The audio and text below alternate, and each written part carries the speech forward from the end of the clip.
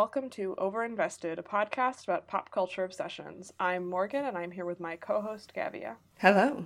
This week, we will be talking about the 1939 Frank Capra film, Mr. Smith Goes to Washington, which we thought would be interesting to discuss in light of the current political climate. This movie is most famous for a very long filibuster scene at the end, which gets referenced every time there is a filibuster in the Senate, to the point where there was literally yesterday an article on Vox about this film because of the, it's not a repeal of the filibuster, or the repeal of the rule to filibuster Supreme Court justices in the Senate, but they killed the rule, essentially, as people listening to this will know. So this is a film that, even if most people today have not seen it or don't really know much of what it's about, the name of the movie is very prevalent in the vernacular. And I watched it recently because I've been going through a lot of old movies in my vacation instead of doing the work I should be doing. And I found it totally fascinating because it is this major classic that I've been meaning to watch for a long time, but it is incredibly dated in many, many ways. And also, in certain ways, still very relevant to what America is. So, would you like to give a sort of brief plot summary of what is happening in this film? So, first of all, I'll tell you what I thought it was about beforehand. From the way from the way people talk about it, which is actually not that different. I thought it was about a sort of Atticus Finch type character who goes to Washington to like specifically filibuster some issue that he wants to fight. So he's like someone who isn't an expected political figure, but he protests something. But while I was watching it, I was like, oh right, this makes more sense, because the actual topic he's filibustering is completely apolitical. So no matter where you are in the political spectrum, you're like, well, he's a stand-up young man, which is how you make this movie last forever, because anyone can have any opinion. You're like, well, he's exactly doing what I want him to do. Yeah, so what happens is that this guy, Jefferson Smith, is Jimmy Stewart, just so you have a picture in your mind. It's Jimmy Stewart. Is basically like boys club leader from, I don't think they specify the state, do they? I was thinking Ohio the entire time, but I don't think they specify. Yeah, it was based on a short story where they literally just didn't, it was like published with different states as the title. It's meant to be, you know, a state with a lot of countryside, and he's this sort of shucks, like he's like someone who spends a lot of time in the outdoors, and he's a Boy Scout leader, although they can't actually use the copyrighted term of the Boy Scout, so it's like he's the Boy Ranger hero, and all the little boys love him, and he runs a local like newsletter that's published by the Boy Rangers. And a senator dies, like one of the two senators from his state, and the other senator, Claude Rains, needs to recruit someone quickly for like the last 2 months of his term, and they need someone who'll just be a stooge. So they try to choose someone who's a stooge, but all the kind of lower level political people are like, this is really corrupt. So they select this character, Jefferson Smith, instead, because he's really popular and doesn't know anything about politics. They think he'll be really naive and easy to manipulate. But unfortunately, he is a very stand-up, moral and patriotic young man. So when he goes to Washington, he's really like, he's spellbound by the wonders of all of the monuments. There's a long montage of him sort of staring in awe at like the Lincoln Memorial and stuff like that. But so Claude Rains, the senator, who's amazing, by the way, he's actually like, probably I prefer him to the Jimmy Stewart character in this movie. He basically gives Jefferson Smith some busy work. He's like, why don't you build this scout camp, which is like the one thing he's interested in doing because he doesn't know anything about politics. And he's doing this because he just wants to distract Jefferson Smith. And meanwhile, in the background, Claude Rains and some other political figures from the state they're all crooked, and they're trying to get money from this dam that they're planning to build. So they're trying to push through a bill to get this dam built. But it turns out that Jefferson Smith has decided to put his scout camp on the same land. So they're now at odds with each other. And because Smith knows nothing about politics, he's just like naively falling into a trap where he very quickly gets falsely accused of being corrupt himself, and then has to defend himself in front of the Senate. So that's how you end up with the filibuster, and it sort of ends with him being a whistleblower for all this corruption. And the film literally just ends like right after he finishes the speech. So it's like, yes, everyone now believes that the bad guys are corrupt, and the film's over. Applause. Yeah, and I've also not mentioned the best character in the movie, which is Smith's secretary, played by Jean Arthur, who Morgan and I were sort of emailing about last night, like, she's definitely the best. Because she basically, like, teaches him how to do all of the stuff he needs to do his job. She's also a lot more interesting as a character because he's just, like, so parodically wholesome. Whereas she's like a normal person, and she's also sort of got that like witty, screwball, cynical Nora lady thing going on. And she's pals with one of the journalists, who is like the only journalist who isn't portrayed as a complete nightmare. Yes. Jean Arthur is wonderful. I've seen her in a lot of things recently, and she is an excellent screen presence. She kind of plays the same character and everything, but it's a great character, so it's fine. And she really does do everything in this film. Even during the filibuster, she's like giving him directions from the gallery, sort of like pointing at stuff and telling him to read parts of the book. And it's like, she is the hero of this movie. It could not be more obvious. Right. But because of the past, it has to be Jimmy Stewart. Not that we have fixed sexism, but it's very clearly, you know, that he is the sterling white man who must ride in and save the day, which is great. It really was wild to see how certain things have changed and certain things haven't watching this. So we'll talk about the ways that it still is kind of relevant to today later. But even from the beginning, when he arrives in Washington and is all gee whiz about the situation. I mean, he literally says gee whiz many times in this film. There's this long montage that you mentioned where he sort of slips away from his minders, which makes them all freak out because they think he's literally a child, and goes on this tour of the monuments and goes to see the Constitution and the Declaration of Independence, I think, and all of these kinds of things. And they literally play the Star-Spangled Banner over this montage, and he gazes up into the faces of Jefferson and Lincoln. Lincoln is really the big one in this movie. But honestly, not that far from a lot of stuff you see in the West Wing. Like, you will have, like, President Bartlet be like, okay, it's time for a 3 to 5 minute speech about the greatness of our forefathers, and then there'll be, like, a montage of the flag. Yeah, I mean, well, what was interesting to me about this was obviously the most jarring thing is that Jefferson, at least among sort of liberal people, his reputation has suffered a lot in the last 70 years. We now know things about Jefferson that they just didn't know in the 1930s. Like, the Sally Hemings thing was not public. I mean, people didn't know that was a thing. And so he was still seen as this, like, oh my God, he's one of the great presidents, and on and on and on. Which is just sort of weird and fascinating to see. And now it's like, oh, it's the guy who Jeff Sessions is named after. Right, exactly. I mean, Jefferson Smith is named after Jefferson in this movie, right? Whereas that's not something that would be done anymore in a mainstream movie like this, I don't think. Lincoln obviously is still seen as the greatest president because he was.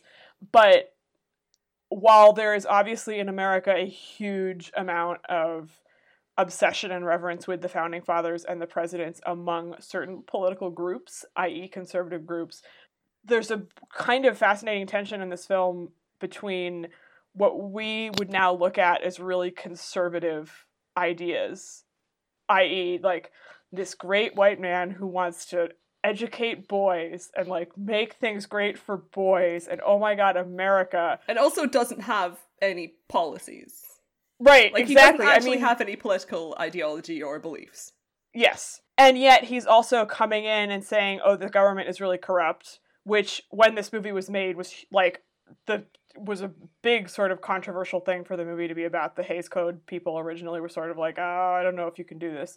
And he makes a big fuss about saying this boys' camp thing will be for boys of like all races and creeds, which at the time probably was like, ooh, that's kind of, I mean, of course, everyone in the movie is white, but even just saying that probably was fairly progressive. Watching it now, you think, why is he so obsessed with boys? Like, where are the girls? Right? Like, what, so it is this thing where you see how much politics has changed in the past 70 years, right? I mean, of course, there were more leftist people in the 30s than is being depicted in this film. But the way we see it is certainly not the way it would have been received at the time.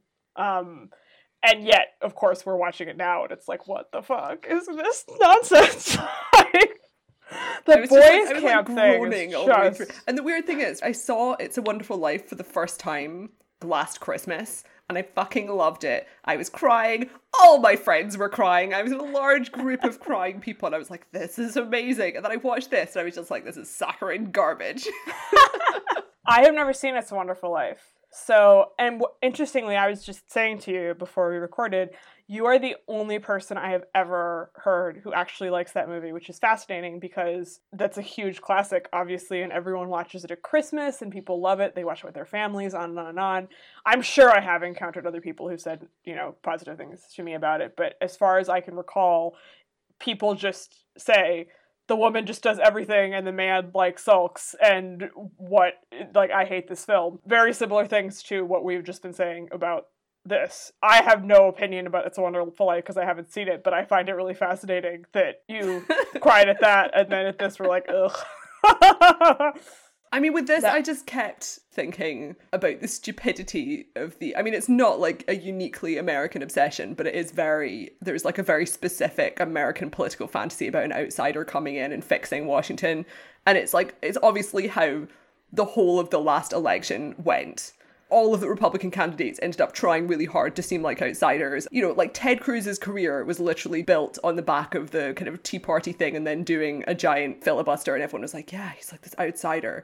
And it's like, most of these people are not outsiders, but also you need to consider the kind of concept of maybe you don't send someone who literally has absolutely no idea how to do the job to do a job, right? Loads of people talk about this I've decided to hire this random guy off the street to be my dentist because, he's an outsider. But it's there's this long history of people either writing fiction about this concept or actually trying to make it happen. Reply All podcast did a really good episode about one of these examples a couple of months ago, where it was this guy who started off as kind of a huckster radio host where he was advertising his boner pills or something. It was sort of goat testicle Viagra in the early 20th century on his private radio station, and he ended up building a radio empire and then running for office, and he was just really popular because he was the only person who owned the radio in that state. The government ended up making up basically laws to try and get rid of this guy who was just a nightmare.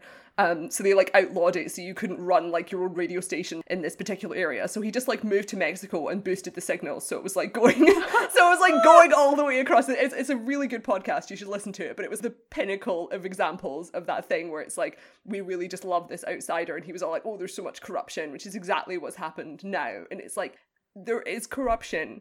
But maybe if you investigated that and tried to deal with it, and instead of yelling about it and replacing it with someone else who's really corrupt. And that's kind of this movie, because it plays into the idea of this guy who's just so wholesome and everyone loves him, but he doesn't know how to do his job. He also doesn't have any opinions. And he doesn't actually solve the corruption problem. The film ends with just a round of applause because he's done this really good speech. And it's nothing has been solved here, but okay. I actually really like the ending of the movie. I think it's the only ending it could have, because if it lasted longer, then it has to end there, right? That is the peak of the film. Yes. Because you can't have it be oh, here's Mr. Smith's legislative career. That's garbage. Right. But I think the ending of the movie is weirdly one of the only things that's maybe the only thing in the movie that's slightly less triumphantly amazing, right? He wins. Claude Rains, we're spoiling this whole film, but it doesn't matter. Claude Rains basically admits that the corruption has happened. Yeah. But he only wins because Claude Rains is shamed because he has a personal relationship with Smith. It isn't entirely optimistic. Obviously. Right, and then he passes out, and the movie ends with everyone, with these pages or something, carrying him out unconscious, and the movie is just over. And you've had Jean Arthur send him a note or something from the gallery saying that she loves him and he's really happy, but you never get a kiss or anything, which actually is not uncommon at all in films of this period. But it is this weird moment where it's not like he strides off at the end, really, proudly. He's unconscious. He's got this, he looks like he's dying by the end of this filibuster. There is some great exhaustion acting from Jimmy Stewart in this movie. Yeah. I feel like I'm being quite down on this movie because, I don't agree with its political message, but I'm also because it's just so kind of saccharine. But Jimmy Stewart, very good at his job, that man. Well, this is the interesting thing. I think I didn't particularly care for this film, but I think I definitely appreciated it more than you did because I think it's quite effective in certain ways. And I also just watched the precursor film to this, Mr. Deeds Goes to Town, which was made, I think, in 1936. This was 1939. Also by Frank Capra, also with Jean Arthur, but with Gary Cooper in this sort of Mr. Smith role. And the plot of that film is that this guy from small town, I think Vermont, inherits $20 million from his uncle whom he's never met or something, and the uncle dies, and there's, whatever. And there's not corruption, but what happens there is that the conniving lawyers who are in charge of this money want him to give them power of attorney. And they're clearly represent the corrupt city people, and he's the pure country boy, right? It's all very, if any of you have seen Sunrise, the silent film, there's an amazing line in that where the city lady is trying to seduce this country man, and she says, "Give up your farm, come with me to the city," and it's like a title. Oh my god, it's amazing. Great movie, one of the best. And it's very much like that. There's all this stuff about how city people lead these terrible lives, and they're just so cynical, and this amazing man has come in and he's so pure, and you're like, oh my god. And let me tell you, watching that film, I was like, wow, Mr. Smith Goes to Washington, it's a fucking masterpiece, because this is a nightmare. There are things about it that work, but it was clearly, there are so many similarities, but it doesn't work nearly as well, and it was clearly a run-up to this. And oh my god, it's such a mess. Jean Arthur has even less to do in that. She just talks about how amazing this guy is. Ugh. And so then when you get to Mr. Smith a few years later, Mr. Deeds has ideas too, I won't go into it, but I think the ideas in Mr. Smith, even if I don't agree with them, are more interesting. And I think it's much more effective as a movie. There's more going on. It's more exciting. The filibuster scene lasts for almost a half an hour, which is really wild. Wow. I felt the film, the film is 2 hours long, and I was like, this feels a bit long. But the filibuster scene itself doesn't actually feel over long. Right, because that's by far the best part of the movie. It's really engaging. It's probably not it's probably not a half an hour, but I was checking the thing because I was like, wow, there's a lot of this movie left, and I assumed it would end and then they'd move on to something else, and then at a certain point I was like, oh no, this is going to be the entire rest of this film. But it's not boring. He just stands down there and keeps talking, and he gets increasingly stubbly and increasingly haggard and sweaty. His hair is all floppy, and very end Jimmy Stewart, who usually had his hair all slicked back, he looks much better with the floppy hair, actually, which is unfortunate for him. It's oh, you were born in the wrong time. And that's quite interesting structurally, because even if certain films like His Girl Friday, a lot of that takes place in this one sort of press room. So a lot of that is contained in one space and people go in and out. To have that much of a movie only be a filibuster is kind of crazy. That's why everyone always mentions this film when people talk about filibusters, because it's not just that they do one, it's that it goes on for a quarter of the movie. And it's also the only effective way to film a filibuster. But if this film didn't exist and someone made that film now, it would be perceived as being so avant-garde. Right. People would be like, that's weird. What an interesting creative choice that you spent half an hour of this movie on a filibuster. Yes. And, the way they film it, obviously, isn't particularly avant-garde because it was made in 1939 and, that wasn't a thing. But it's still quite bold. And I think the interesting thing about Capra is that I've just watched quite a few of his movies, and I had never seen any of them before. And the one I really liked is You Can't Take It With You, which is not germane to this, so I won't describe it, but I would definitely recommend it if people are interested.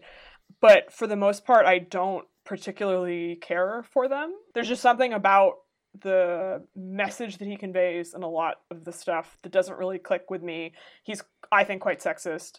I mean, he's very leftist. A lot of, as I said, these movies are all about sort of like the badness of money, which I mean, that's basically It's a Wonderful Life. Yeah, but there's just something about him that I don't like. But I think he's very effective as a filmmaker. There's just something about, like, he was really good at his job. He knew what he was doing. And I think less with this one, but to a certain extent that's the case, that I think he manages to just make it work, and Jimmy Stewart helps a lot. But I also just watched It Happened One Night, which also isn't particularly relevant to this, because it's not as political, although there is the money thing there too. But that's a romantic comedy with Claudette Colbert and Clark Gable, and it is so sexist in a gross way. There is so much, like, joking about domestic violence, and he calls her, his nickname for her is Brat, and he is just, like, he tells her what to do. It is so nasty. Like, there's a nastiness to the whole movie, and yet Clark Gable, whom I don't particularly like, but he's very charismatic. And the movie is just so well constructed and well executed. It has all the romantic comedy tropes, like all of this stuff, that by the end of the film, I at least found myself wanting them to get together, even though rationally he's a nightmare. Like, at one point she says to him, like, you could make a girl really happy. And I was like, no, he couldn't. He's horrible. Like, and it was the weird thing where, like, your brain is saying no, but the movie is so well done that it's sort of making you go along with it. And I think that that's kind of what happens with this film, although, again, not to the same degree, which I found quite interesting. I think The Filibuster does a lot of that. I wasn't as into it up to that point, and I think that's just done so well, and Jimmy Stewart is doing so much acting that it's kind of like, all right, fine, I'll get on board, whatever. And that last part, I think, drives home a lot of the more relevant to today components, which were wild to watch. Fake news, Morgan.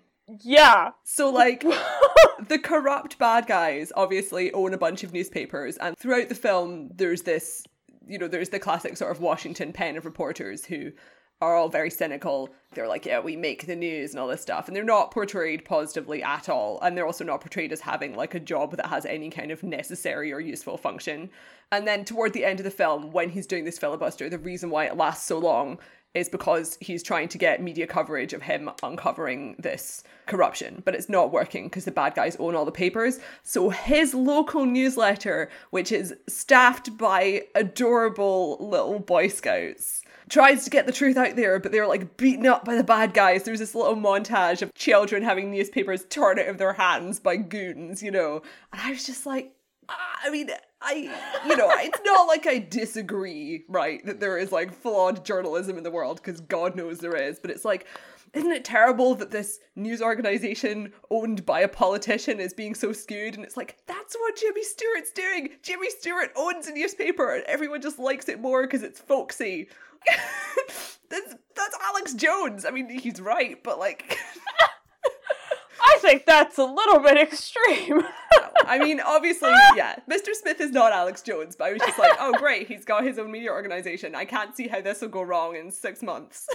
That's where the darkness of the movie comes in, I think, and when it becomes interesting, because the press is so fucked, right? That the only recourse is like, oh, we're going to do this, and it's going to be great. And then it completely doesn't work, which shows that it's not, like, a great strategy to begin with. Yeah. Right? The film is, like, a weird combination of sort of very naive optimism and, like, massive cynicism. Right. Because what happens at the very end is that they bring in these 4 huge baskets of telegrams from constituents of, you know, State Z, where he's from, saying that he should stop this filibuster that he's been doing for, like, 24 hours or however long at this point. And it is... And again, the filibuster eventually works because he shamed Claude Rains into feeling bad about himself. But it's a really awful moment. that, like, he's been doing all this stuff to try to communicate with the people of his state, as he says a bajillion times.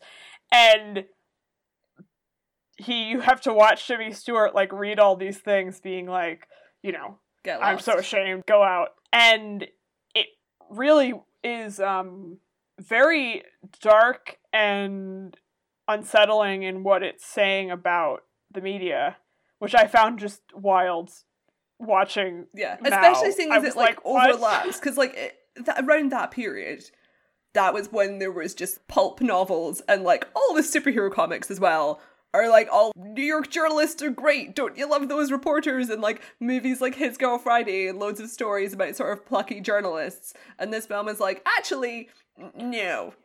Well, His Girl Friday is really cynical about journalism too. I mean, it portrays journalism as like, oh yeah, they're kind of ambulance chasers, aren't they? Oh yeah, yeah. Cary Grant. I just rewatched this too. One of my favorite films. We watched that together. Masterpiece. We did on Cape Cod.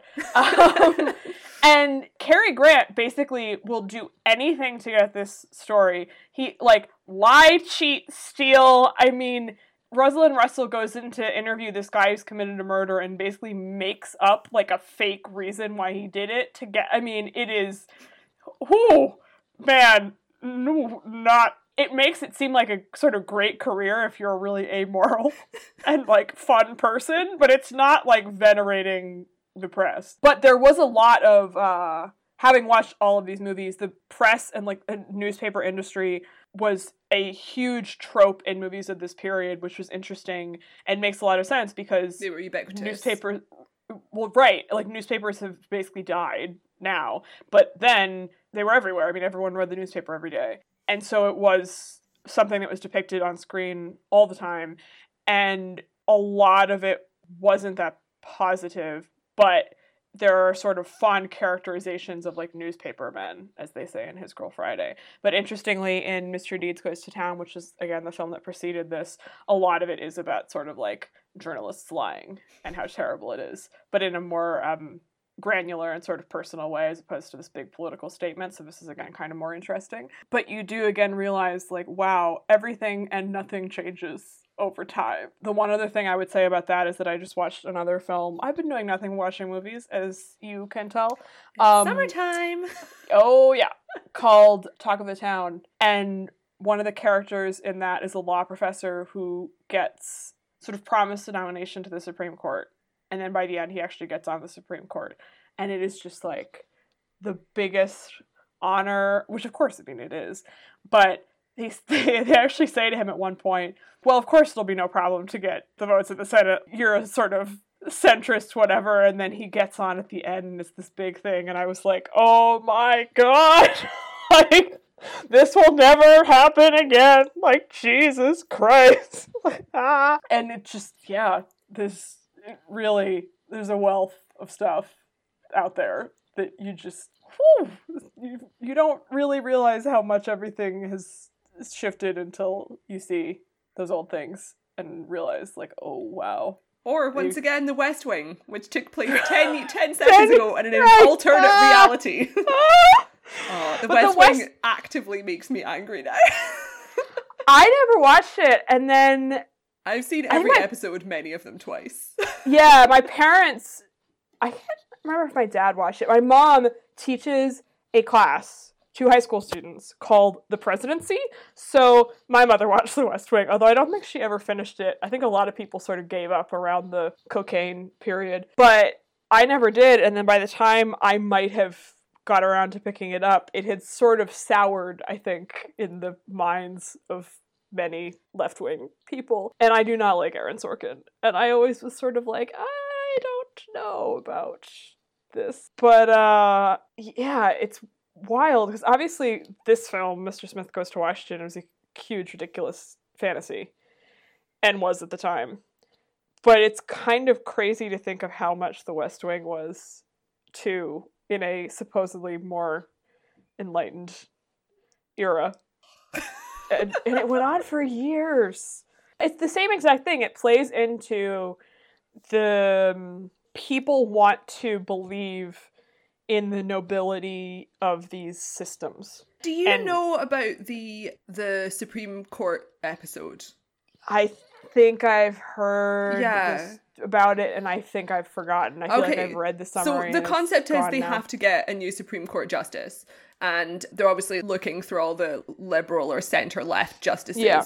And the person that the aides just really love, but they know they can't have, is, what's her name? Cruella de Vil, the actress. Oh, Glenn Close. Glenn Close, yeah. So Glenn Close plays this very left-wing, extremely charming, clever justice. But when she was young, she had an abortion, and they're like, we don't think we can get you confirmed if you're this liberal and also you had an abortion. Right. But then they come up with this genius idea. They're like, either we can have a really middle-of-the-road justice, or we can get Glenn Close and we can persuade one of the older justices to retire, and then we can trade them for a really conservative justice. So what they do is they're like, this is the perfect solution. We're going to get Glenn Close, and we're going to get Glenn Close's conservative equivalent. So it's like very conservative justice who's also young and vital and really charming, and they can have a really great debate and they get on really well, and it's like, look, we've got this great liberal one in and we've got this great conservative one in, and they're going to have really good debate even though I don't agree with you. Debate's great. And I'm like, what if Glenn Close gets breast cancer in like a year and you're stuck on the Supreme Court with this fucking Satan guy? Like, and it's just this wonderful patriotic moment for like debate and friendship across party lines. And now when I think about it, I'm just like, this is the worst idea I've ever heard.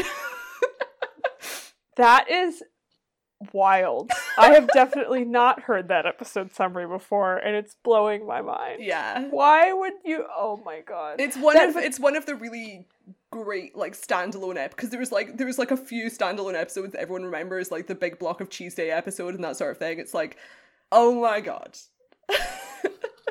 Oh. That again is something that literally would never happen in 1 million years. And yet, to some people, that seems like, oh man, it would be so great if we could all just get along. And certainly, and even at the time, that would never have happened. And But then now, oh my god, like, it's just laughable. I mean, also at the time, like, that whole show was Bush-era escapism. Yeah, very much so. It is fascinating to think there was, like, that happening in 24, which... I mean, I watched, like, all of 24 with my dad. We had to watch it together because the whole fun of it was, like, laughing when it got ridiculous. You couldn't really take it serious. We did really enjoy it, but you couldn't fully take it seriously. It was a kind of weird thing. I'm sure if I watched it now, I would be like, oh my god, like, this is appalling. But the culture of that period will, and I'm sure already is, make many PhD dissertations in the future because it was just... Ugh. Yeah. And obviously all these films that I've sort of been referencing are Depression era movies. Yeah. And FDR was president when Mr. Smith came out, of course, and many of these other movies. But, you know, the country was not in a great place, broadly speaking. Better in 1939 than in the early 30s. But the economy didn't really snap back until the war, ironically. So I think everyone wanted the inspiration of... The politicians really do want to, you know, do the good thing. But yeah, I mean, if you were interested in this episode, if you like this episode, you should check out our Casablanca episode, which is our other kind of classic black and white propaganda movie analysis, a film that we both absolutely adored and went into in a lot of depth. So it's kind of like the companion piece to this one. Yeah, a very different movie. Very different. I would recommend watching this, though, if you're interested in this kind of thing. Yeah, don't expect, like, a masterpiece of cinema. But I think it's pretty consistently entertaining throughout, actually, even when it's sort of, like, blowing your mind. Yeah, and Jean Arthur is wonderful. Yeah, the best scene in the movie is the scene where Jimmy Stewart flirts with her when they're sort of working late at night and actually acts like a human as opposed to... a Boy Scout. Exactly. Cartoon exactly. And I was like, oh, maybe we could have had more of this. But unfortunately, no. But you can't have everything. Yes. Thank you for listening. Next week, we will be discussing... Are we doing listener questions? Yes, we are doing listener questions. So if you have any urgent questions that you've been dying to ask us, please... send them our way. You can send them to us on our Tumblr account, so it's overinvestedpodcast.tumblr.com. and then there's an ask box there, so there should be like an ask button, or it's like /ask. We don't have an email, but like you can put in your questions, like probably pop culture related, but you may surprise us if you wish. Yes, and you don't need to have a Tumblr account. Yeah, you can just send it. Like, you can send it anonymously. So we look forward to that. And aside from Tumblr, you can also find us on Twitter at overinvestedpod and at our website, overinvestedpodcast.com. Thanks.